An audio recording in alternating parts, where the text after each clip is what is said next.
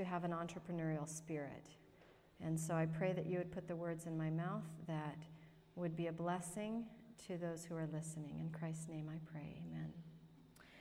You know, when I'm a product of the education system, as probably some of you are, came through all my elementary years, high school, college, and entrepreneurial ideas were not in our minds. But it's amazing how the agrarian life sort of opens that up and brings that part into life. I mean, I was never in my younger years thinking entrepreneurial thoughts. But once we started farming, it just sort of like flowed out of me personally. I mean, I started a number of add-on businesses to help on the farm. But I can definitely say it's becoming a passion of mine to try to bring awareness to why it's important for Seventh-day Adventists to be thinking entrepreneurial thoughts. So it's not coming, but I have my notes here, so I'm going ahead. So the first thing we're going to do is just look at what is an entrepreneur. And I think we all probably have a good idea, but I just looked it up to clarify. What is an entrepreneur? An entrepreneur is one who organizes, manages, and assumes the risks of a business or an enterprise. So obviously farming fits in that, but when we think of entrepreneurs, we usually think of people who are in the business world, starting businesses, starting industries. But it's anyone who's managing and assuming the risks of a business or an enterprise. So why entrepreneurship?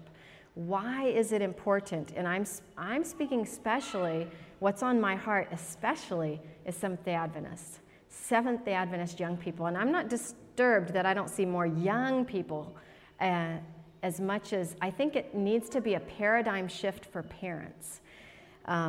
So why entrepreneurship? In 1 Thessalonians 4:10-12, Paul gives this counsel, and I love this.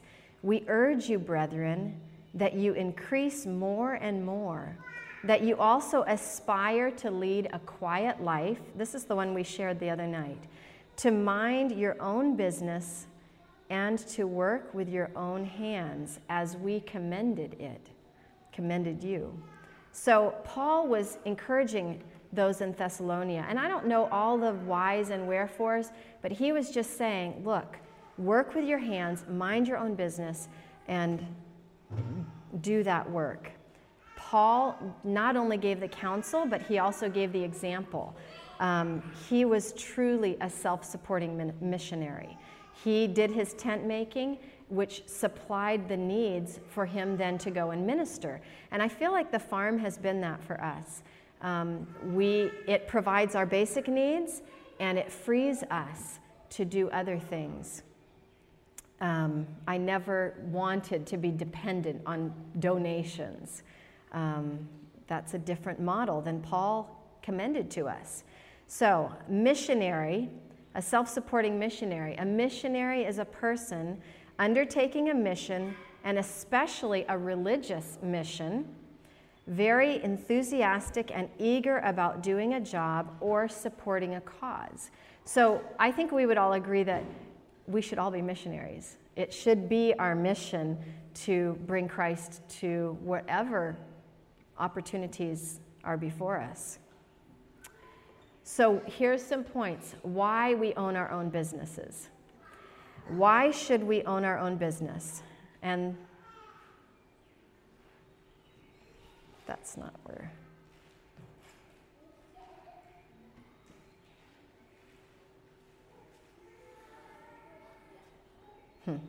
Anyway, why we should own our own business. One is because we have a much greater opportunity to be a witness and to use our businesses as an evangelistic tool.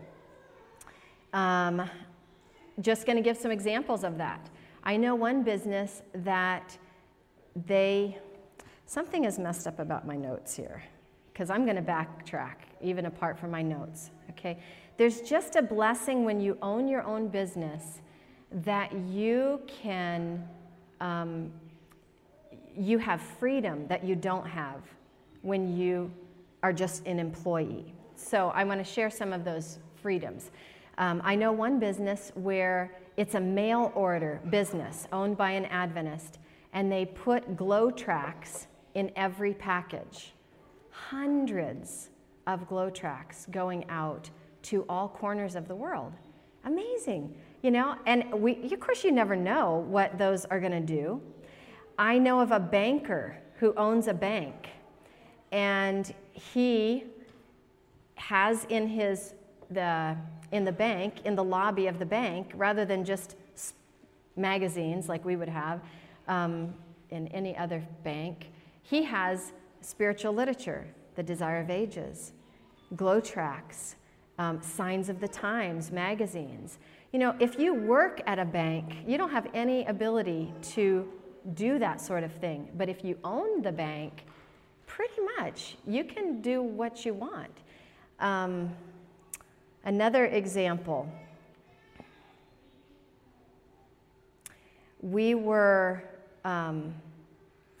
in New Zealand before we came here, and we stopped at a Subway sandwich shop. You know, we're looking for something familiar, and that was it. So we had a nice breakfast, nobody was there, and we just had a sandwich, and I engaged the lady who worked there in conversation. And she went on to tell me about what a blessing it was to work there and to live in that community. She said she had moved away for many years, but they had been back, and her daughter was just getting ready to do a trip abroad, working somehow in tourism, and she had to raise all this money. And she said, yeah, I never would have thought, but this little community has come and given her help and support, and she said it's just amazing. And she said she worked at this Subway, and she said that the Subway was owned by a person from the Church of the Brethren. I don't know exactly what it's called, the Brethren something. And I don't know what you know about them, but if you go online, there's some nice, not so nice things said about them. But she was very quick to say, you know what? People say they're a cult. Well, they're not a cult. They're the nicest people. She said they own several businesses in this town. And she said, you know, I'm paid not just a set wage. She said they pay people what they're worth. She said they pay us by the labor that we do, not, you know, just the set rate. I just felt like she held these owners up on a pedestal and said, okay, she went so far as to say, well, they don't force their religion on us, but they are the nicest people. Praise God. Oh, for it to be Adventist, you know, that Seventh-day Adventist business people were employing community and making an impact in the community where they are serving.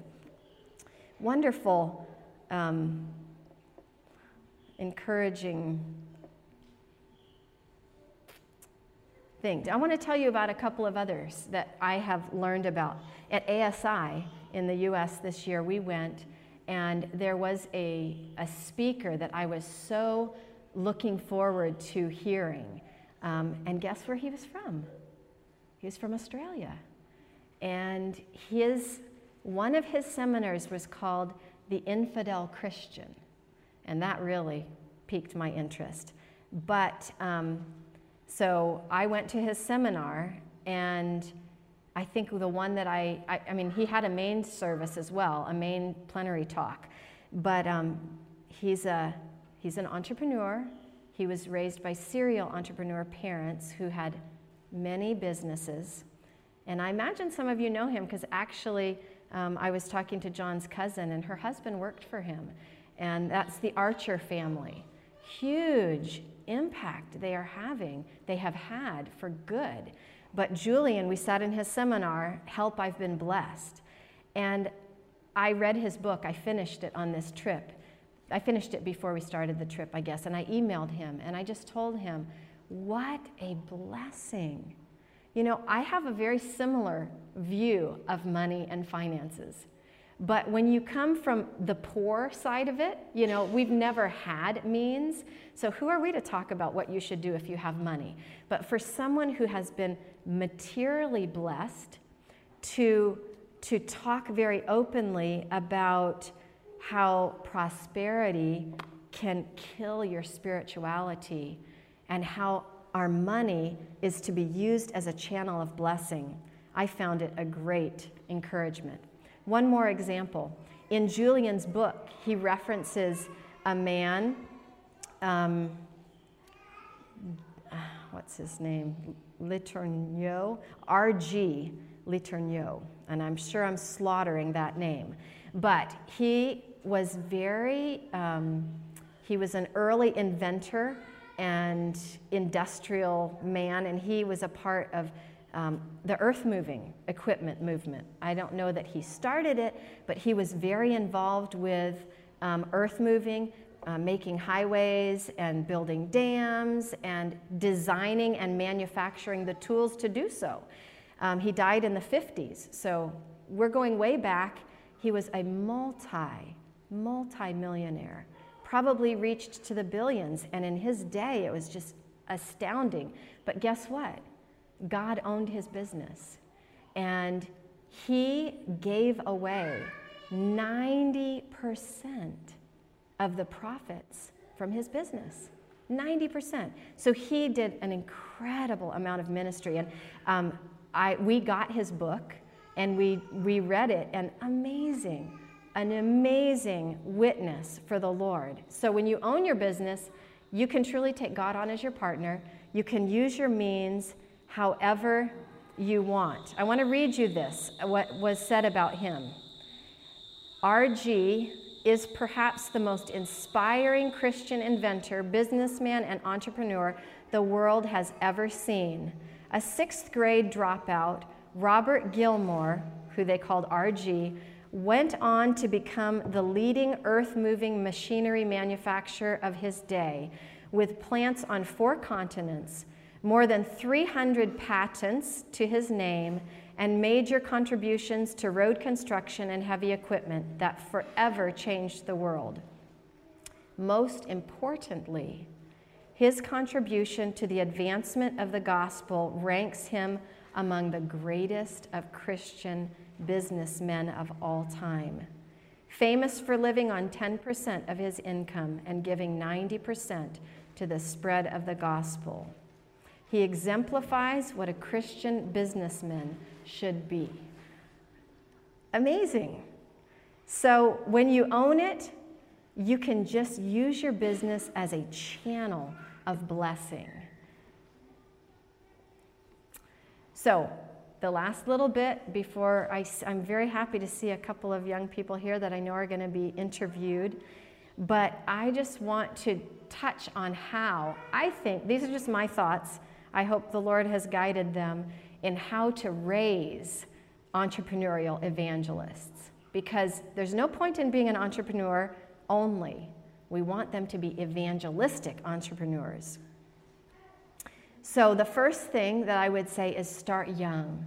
And I had this idea that we would have all of our children start their business life with an investment project. And I'm great for ideas, and they don't always go all the way to completion. I don't know if anybody else can relate, but so I did that with our daughter. She had a little business where she made bookmarks, and I made a little bookmark. She did them with ribbons, okay? So she wove this ribbon, and I attached it to a bookmark, and on the back of the bookmark, I told about investment, because I have a burden for investment project. In the U.S., we do investment projects for the church. And so I wrote about this investment project, saying that all the monies were going to missions and that it was something that Kirsten was doing. And, well, she sold dozens of them.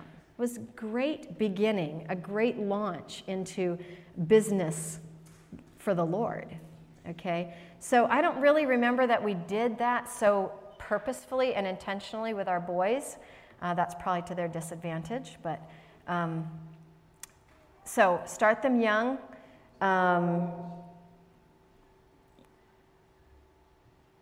And the other thing is, okay, businesses to help them achieve their goals. Again, our daughter, she wanted a little dog.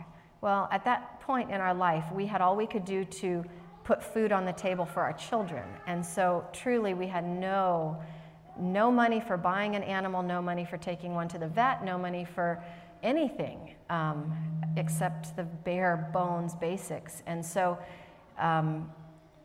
we encouraged her to start a little granola business. And again, the farm is a great platform. I made a very simple recipe. She was not reading when she started it. It was 1 cup of this and 1 cup of this, and everything was very straight measures.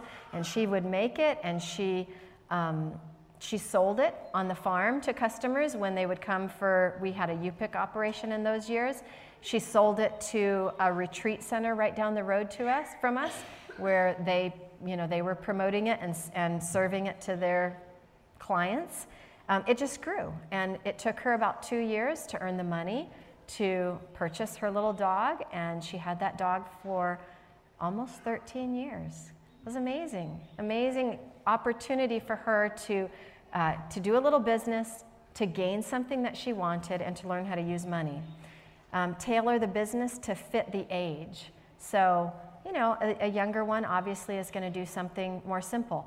I also included music lessons. I mean, we didn't have money for music lessons, so I helped my children earn the money for music lessons.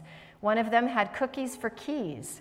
He made cookies and he sold them to our customers, and it said right on there, it had the keyboard, and it said, the money earned from these cookies is going to, provide my music lessons, or, so I helped them to do things that would bring in money that would be a mutual blessing. So they paid for half and we paid for half. So tailor it to the ages and the needs, the desires. Encourage them that their businesses are for blessing. Teach them to use their businesses to bless others, to give the product away. And this has extended when we don't, our daughter grows flowers. When she doesn't sell all her flowers at markets, guess what? It gives her great joy to give away. She'll give flowers to the market manager, or she'll give flowers to another vendor, or she'll bring flowers home and she'll give them to grandma. So product that doesn't sell is never wasted. It's meant to be a blessing to someone. Donate products. I'm hoping that Caleb is going to actually get here for an interview, and he can show you some of the things that he does. And again, not only do we sell things, but we give them. And we've tried to model that with the farm. I've had experiences where someone comes by the farm booth and, they kind of are disagreeable with our pricing and that it's too much. It doesn't often happen, but occasionally, and especially like with an older person who has a harder time paying the rates that are acceptable today. And I remember one time in particular, this woman was just a little bit disgruntled about the price of our tomatoes. And so she turned her back and she started to walk away, and I grabbed 3 or 4 tomatoes off the table and I ran to them. I said, "Here, I just would like you to have some of our tomatoes." I said, "I know the price is a little bit high for, not everybody can afford them, but oh, no, let me pay for them." I said, "No, it's a gift. It's a gift. Just take it." So we model it, and then they catch. The other thing is to encourage generosity, and we have tried to do that as we have tried to launch our kids in different entrepreneurial things. Tithe is the minimum. Tithe is the minimum. And then offerings are the extra, okay? But we tried to say, okay, tithes and offerings are non-negotiable, but we also went back to the Old Testament where God placed before the children of Israel the principles for the second tithe. And so we taught them at a young age. And this is where probably I didn't do it as thoroughly as I wished I had with my older ones. as the younger ones, but they've all caught it. That second tithe. Go back to Patriarchs and Prophets and read about the second tithe. Go back to Deuteronomy. The second tithe was meant for certain purposes, to make it so that the poor could attend the feasts. And every third year, the tithe was to be kept in the home for purposes of hospitality. So we have used the second tithe in different ways, but often it's used to give to organizations, charitable giving. You know, for me personally, if we didn't have that second tithe set aside for charitable giving, I would never feel like I had it to give. But if it's there and it's earmarked for giving, then wow, you always have something to give and to share. Then lastly, of course, after you teach them about tithing and offerings and then possibly second tithe, you teach them that God owns it all. So after you pay your second tithe, don't think that, oh, I'm done now, fold my wallet, put it in my pocket, I've done my duty. No. God has the opportunity at any time to say, hey, I need a little bit more. And then we should very freely open up our wallet, whatever, it all belongs to Him. So we instill the stewardship ideas. So in summary, and then we want to give the young people a few minutes to share what they're doing, some of the things that young people here are doing. Entrepreneurs, business owners, number one, have more independence. Number two, they can literally have God as their partner. Go to God for decisions, business decisions. Number three, they can use their businesses as a channel of blessing, whether that's employing people, whether that's getting literature to the world, whether that's letting the money flow freely to bless others. And number four, can use their businesses to evangelize. So I commend to you the benefits and the evangelistic opportunities that are there for entrepreneurs. Number three, they can use their businesses as a channel of blessing. So independence, God can be your partner. You can use your business as a channel of blessing, and you can use it for an evangelistic purpose. All right, Jennifer? Well, I guess I've been into doing little businesses and stuff for a long time. Probably the first one I did was about 13 and was saving up to go to a camp, and so I did put an ad in the local little store for ironing, and I got this one or two ladies that would bring me ironing. One of them every week for over a year would bring me ironing, so it was very successful business for a 13-year-old. That's really novel. That is amazing. Yeah, and that's worked really well. Did you think of that idea on your own? How did you come up with that? My mum had done it before. When I was really little, she had people doing that, so I guess I'd been exposed to that before, and that is such a useful. Did you have any relationships developed through that, or? Well, we got to know that one lady quite well that would come every week, because she'd drop it off at our house and we'd see it every week. But not a lot more than that, really. I'm sure, Casey, other people noticed that what you were doing and had an influence of industry. And what were the other things that you were interested in doing? Well, I have a honey business. I have bees and sell honey. I've been doing that for, I can't remember how long now. Do you know, Shen?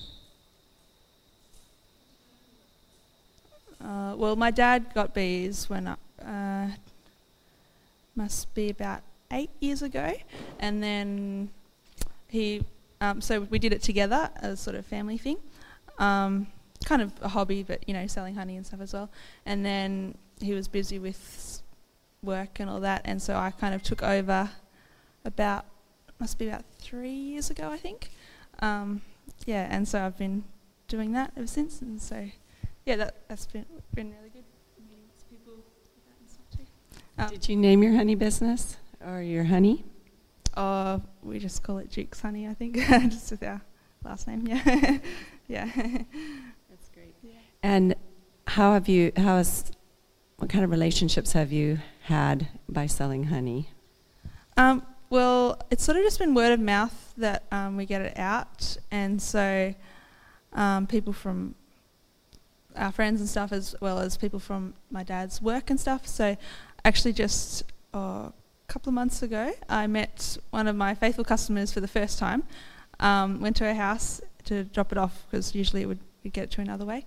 And it was really good to be able to connect with her, and she was a Catholic, and we were able to talk, and she actually ended up, because we do literature evangelism and stuff as well, so I was able to, she bought some books and stuff as well, and we were able to have a great talk with her, and we'll be able to keep in contact with her, and just started a friendship with her, and other people as well, as lots of opportunities.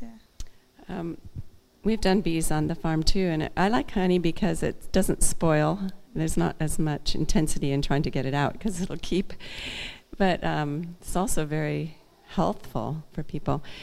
What part of the business do you enjoy most about the honeybees?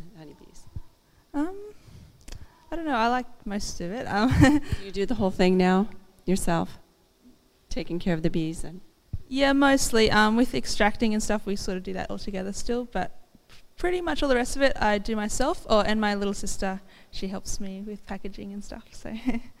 That's great. Thank you for sharing, Casey. Is there any other business you're doing? A few. Tell us what they are. Saw you taking off here.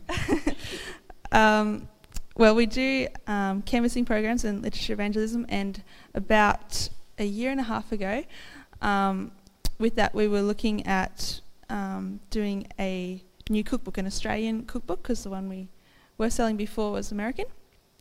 And so I took on that project and been able to write a cookbook, and God's really blessed that. That's powerful. What did you name the cookbook, and when was it printed? Wholesome Homemade, and we started working on it in May last year, and it was printed in beginning of December. So, yeah. That's a great accomplishment. And where did you get all the recipes from?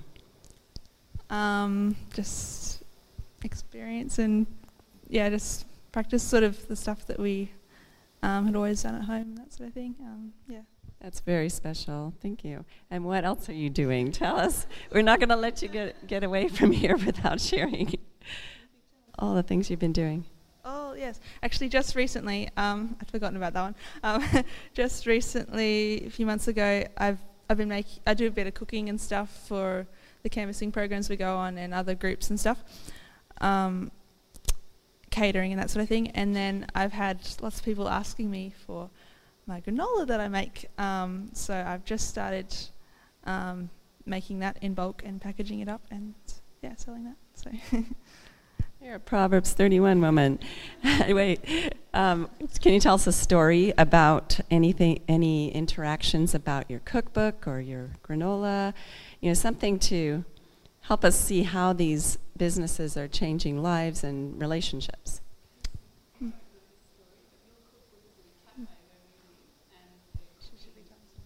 It's not a vegan cafe.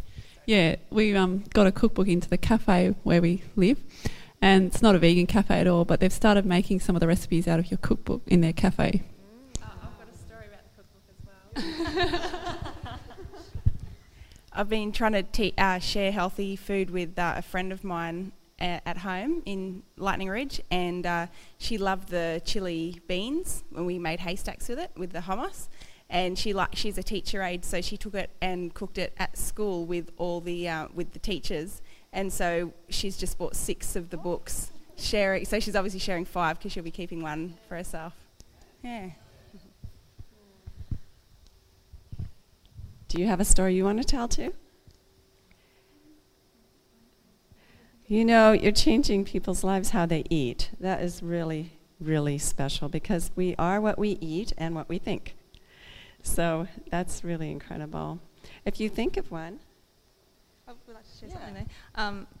Just with being entrepreneurial and stuff, I've been homeschooled, and then from, I guess, we've been taught it, and I've really made an effort to focus on learning everything there's an opportunity to learn. So if any opportunity comes up, to learn it, that's, I guess, principle that I try and live by.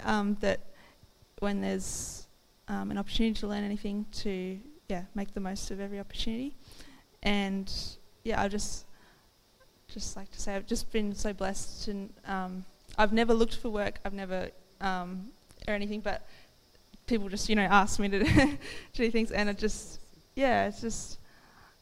God is good, and then He blesses like that, so that you can be a greater blessing to others.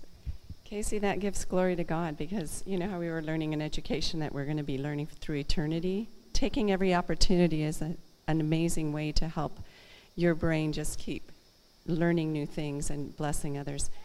And that gives glory to God, and I know people see it. That's why they're asking you to help out. Thanks, Casey. We have Caleb here. Caleb, come on up. I want you to introduce yourself and what you're doing and how you decided to do that, how that began.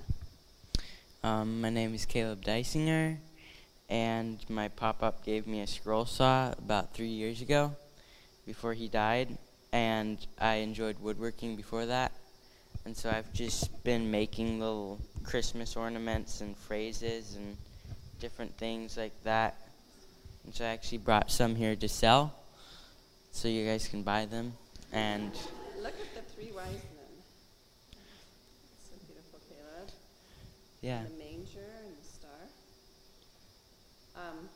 What kind of phrases are you making? They're really pretty words that he does, and you can place them on a solid surface, so they're flat on the bottom. What kinds of phrases are you doing with your scroll? Like blessed and love and give thanks and welcome friends and welcome. I bought some for like wedding presents, and I liked joy and gratitude, things that really help you remember the spirit that you want to have. What other kinds of things do you make besides phrases and ornaments? Just little. One of the things I've done, I don't have any here, but for Thanksgiving, it's a big holiday in the U.S., and it's a little turkey, and it's like 3 different, so like the back is like feathers, and then it's the turkey body, and then the head. And it's all out of wood, right? Yeah, all different kinds of wood, so it's like different colors. So it has like 3D? Mm-hmm. Yeah, he's done some 3D work. It's like a picture on the wall, right? Mm-hmm. Are you thinking of anything new that you're wanting to do? Not really. I think it'd be neat to get into more furniture, maybe. And yeah. Where do you work? In a shop. Your own shop, right? Yeah. So how did you set it up? Yes. Caleb, you were making some birdhouses too, weren't you, at one time? I did some, yeah. Did you do anything for sale before you did this woodwork? I don't think so. This is your very first business that you've done. Pretty much, yeah. Yeah, and it's really taken off. Where do you sell your things? I've sold them at markets and at Agra in the U.S. and at camp meetings and stuff, just different places. And you have them available at your parents' booth when you're there. Mm-hmm. Can you share something that has been inspiring to you in terms of people that are interested in what you're doing, or have you helped others learn this too? And I guess we had one friend from Switzerland. They came and visited us for a while, and I think it was like around how long was it? Like a couple weeks. And so I did a lot of work with him in the shop, and once he got home, I think they might have had a scroll saw, and he started working with that and doing different woodworking stuff. And yeah. And what about any customers? What do they think when they come by the vegetable stand and they see your woodworking, or people that you've met? Do you want to tell us any story of people's interest, or do you custom make things for people? I've done some custom things, but not a whole lot. Well, I appreciate what you've done that has been a blessing to us, and thank you for being a blessing by sharing God's words to people. Yeah.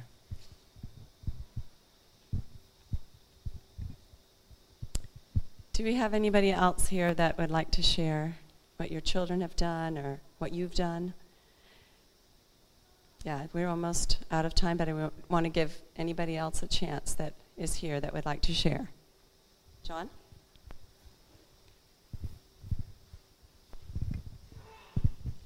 I just want to make a point that I think is worth making at a meeting like this.